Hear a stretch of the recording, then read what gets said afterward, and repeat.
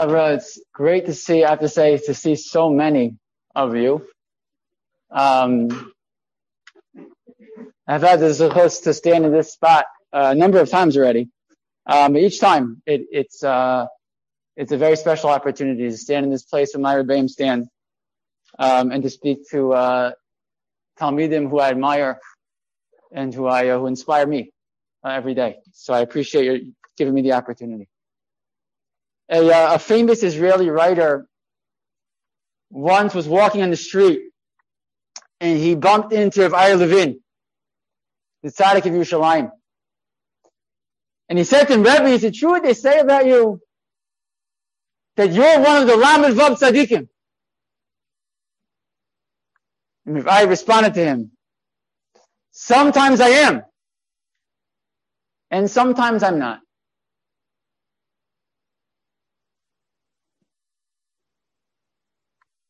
As Am Yisrael made their way out of Mitzrayim this past week, Kadosh Baruch Hu tells Moshe Rabbeinu, what's the process going to be? How are we going to travel on our way out? And he tells Moshe what's going to happen is, at one point you're going to turn around and go back towards the Yam Suf to entice Paro and the Egyptians to come after you. And he says, V'amar Paro l'bnei Yisrael nevuchim heim v'aretz sagar lehem b'midbar. Paro is going to say about Bnei Yisrael, they got lost. They got lost. Now's our chance to grab them. And every translation of that pasuk will be said, well, you'll read, you'll find, says exactly what I just said. V'amar Paro, Paro said about Am Yisrael. That's what Rashi says. And why does Rashi say that way? Because the alternative, it makes no sense. V'amar Paro Bnei Yisrael are off 3 days away in the Midbar. How's he talking to Bnei Yisrael? That's impossible. However, the Targum Yonasan ben Uziel says as follows: Vayemar Paro leDosan ve'aviram. Paro was speaking libnei Yisrael to who? To two members of Am Yisrael, to Dosan and Aviram. And he'll tell them, look, the Jewish people are lost in the Midbar. According to Targum Yonasan, it's beautiful. Works out great. V'amar Paro libnei Yisrael, makes sense. He's speaking to Dosan and Aviram. That's great. There's only one incredibly difficult problem. What could this possibly mean? Number one, we typically find both in the Torah and Chazal, two groups of people within Am Yisrael at this time. Those who left Mitzrayim and went into the desert, and those who didn't want to leave. So what happened to them? V'chamushim aru b'nei Yisrael Mitzrayim. Those four-fifths of Am Yisrael, they died in Choshech. So Rashi says, they didn't want to leave. Okay. So you have two groups. The people who left, and if you didn't want to leave, what happened to you? You died. We don't have a middle ground. A Jew who stayed in Mitzrayim and didn't die. Yet the Targum Yonasan says, we do. Two people, Dosan v'Aviram. They stayed. How did that happen? What are we talking about? Second of all, we find Dosan v'Aviram later on with Am Yisrael. So what happened? When did they get there? At what point did they leave Paro and go? And number three, if Dosan v'Aviram, as we know about them, we'll talk about it more, are seen as pretty bad guys throughout Chazal and even in the Torah itself. They are part of Adas Korah. So then, why didn't they die during Choshech? So the answer to this problem can be found maybe in a less well-known medrash. We know that the first time Aaron and Moshe go to Paro, it doesn't go so well. And he tells them, make the same number of bricks, but now you're going to destroy yourself, etc. People can't do it. It's terrible. And the Torah tells us that someone had to pay for the fact that Am Yisrael couldn't keep up. Vayuku shotrei b'nei Yisrael shasamu aleim noksei Paro lemor madnua lo chilisam cholchem robon kismo shoshom. Gam Tamol, Gam Ayom. They said, what's your problem? You have a certain amount, a certain quota, you're not keeping it up. So what do? They beat the Jews. And who did they beat? They beat Shotrei B'nai Yisrael, the Jewish taskmasters. What does that mean? Rashi quotes a medrash. Hashotrim Yisraelim hay. They beat the Jewish, not the taskmasters who were standing over Jews. They were standing over the Jews, but they were Jewish taskmasters. They were assigned over other Jews. And what did they do, says the Medrash? V'chasim al chavreihem miladachtam. They knew it was impossible. They knew they couldn't make it the same quota and have to get the straw themselves. So what did they do? They didn't push them so hard. They knew it was impossible. But someone's going to have to pay when there aren't enough bricks. So who took the beating? The Shotrei B'nai Yisrael, the Jews. The Jews who stood over other Jews. They took the beating from the Egyptians. And what happened? Says the Medrash, Lefichach zachu osam shotrim lios Sanhedrin. Who becomes the first Sanhedrin in the Midbar? Those shotrim. Those Jewish taskmasters who sacrificed themselves for other Jews. What does that have to do with Dasan v'Aviram? So it's one more Medrash. When the people can't make the quota, and things got worse. So what do we know?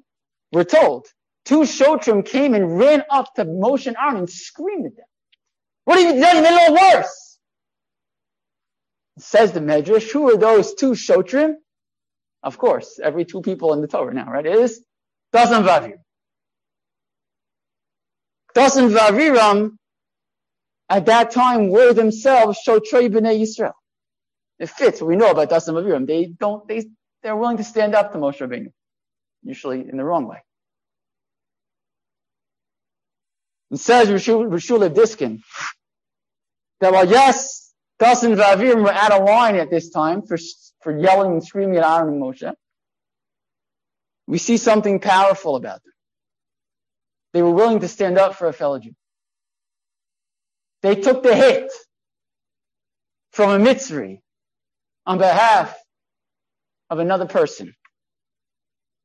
And he writes that it was on this account, their willingness to stand up for somebody else and even to endure physical pain to save another member of Klal Yisrael, that even though Dasan v'Aviram should have died in Choshech, because they had no interest in leaving Mitzrayim, HaKadosh Baruch Hu spared them.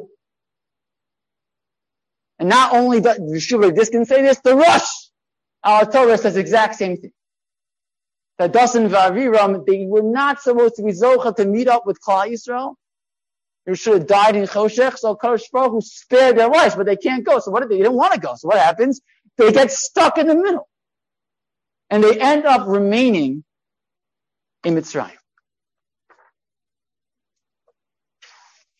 And others point out, so later on, once they see that Am Yisrael crosses the Yam, so they run and they meet Am Yisrael. They see what happens.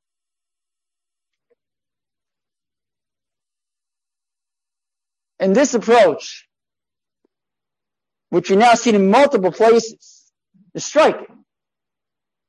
Because we know numerous times when the Chazal and the Torah itself tell us just how bad Dasan v'Aviram were.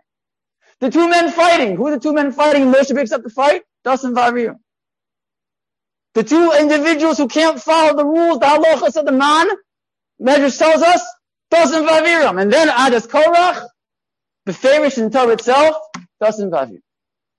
And yet, with all the negative, with all the bad they had done, when they do something good, something special, the Rebbeinu Shalom rewards them.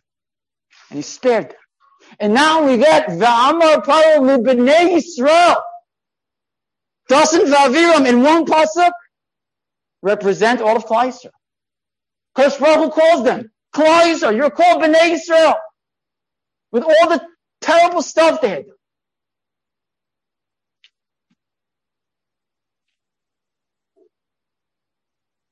Fourth year Rebbe, the Beis Yisrael, once saw a yeshiva guy diving at the kotel. A lot of kavan. And the Rebbe came over to him and he said as follows. He said, young man, what's the greatest praise that you can give to the Rebbeinu Shalom? The guy Rebbe standing in front of him, what is he going to say? So he waited. And the Rebbe said to him, the greatest praise we can give HaKadosh Baruch Hu is that he doesn't laugh. And he walked away. So the Talmud was confused. And he shared the story later with the Rebbe's brother, the Pnei Menachem. Pnei Menachem became the Rebbe himself later. And he asked him, what does this mean? Pnei Menachem said to him as follows. He said, somebody comes to you to borrow $100. And it comes time to pay back. Yeah, I know I was supposed to, but I need another week. Okay. Second week's come. Actually, not only can I not pay you back, I actually need another 100. Okay. Comes another week. Yeah, about the 200, I don't have it. At a certain point, what do? You laugh at that guy. It's a joke. Give me a break already. Said the Pnei Menachem, what the Rebbe was saying is that HaKadosh Baruch Hu doesn't work that way. We can mess up 100 times, 1,000 times. And if the next time we come back and we're sincere, and we want to do better, HaKadosh Baruch Hu doesn't laugh at us. He's proud of us.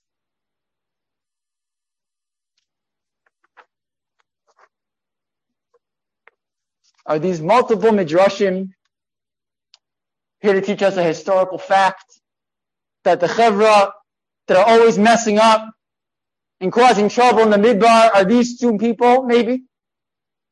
Or maybe Chazal are teaching us an even greater message. That even when we feel like that chevra that always mess up, that always get it wrong, that can't seem to get it right, that when we decide to do something good, even something great, HaKadosh Baruch Hu doesn't laugh at us. He doesn't mock us. He's besimcha. And if this is how HaKadosh Baruch Hu relates to us, then I believe it's incumbent upon us to be Mekayim Adin, we learn later on in the very same parsha. Says the Gemara in Shabbos, Daf Kuflu Lamed Gimel Lamed Beis, Abba Shol Omer, Zekeli ve'anvehu, have domalo, anivahu. Mahu chanum verachum avata, yachanum verachum, etc. Anivahu, I should be like the Rebbeinu Shalom. If he's a certain way, I have to be that way too. Rabbi said it's important that we know our values, that we internalize our priorities, and that we share them with each other. That's what chevra do. But there are unfortunately times when some of us, I think often in an attempt to mechazik another Talmud, will poke fun, make a snide comment about somebody else's commitment to Talmud Torah, to Night Seder, to whatever it is, Shmir Mitzvos, to the standard that I think he should be holding himself to. When we sometimes laugh and we sometimes mock, rather than celebrating someone else's success. Rather than lacing into somebody when they haven't been successful. Or a group of people who haven't been successful. Let's instead take a cue from the Rebbeinu Shalom and try to be besimcha for another Talmud when he is successful. I promise you, it'll have much more of an impact. But not only do we need to think about how we apply this yesod to others, we also need to think about how we apply it to ourselves. It is so easy to look around at other chevra and to feel like we're just not cutting it. To say, who am I kidding? Is I'm interested in one more Rashi, one more Tosfos, who even thinks I got it right? What about all the Rashis I skipped? What about all the times I haven't lived up to my potential?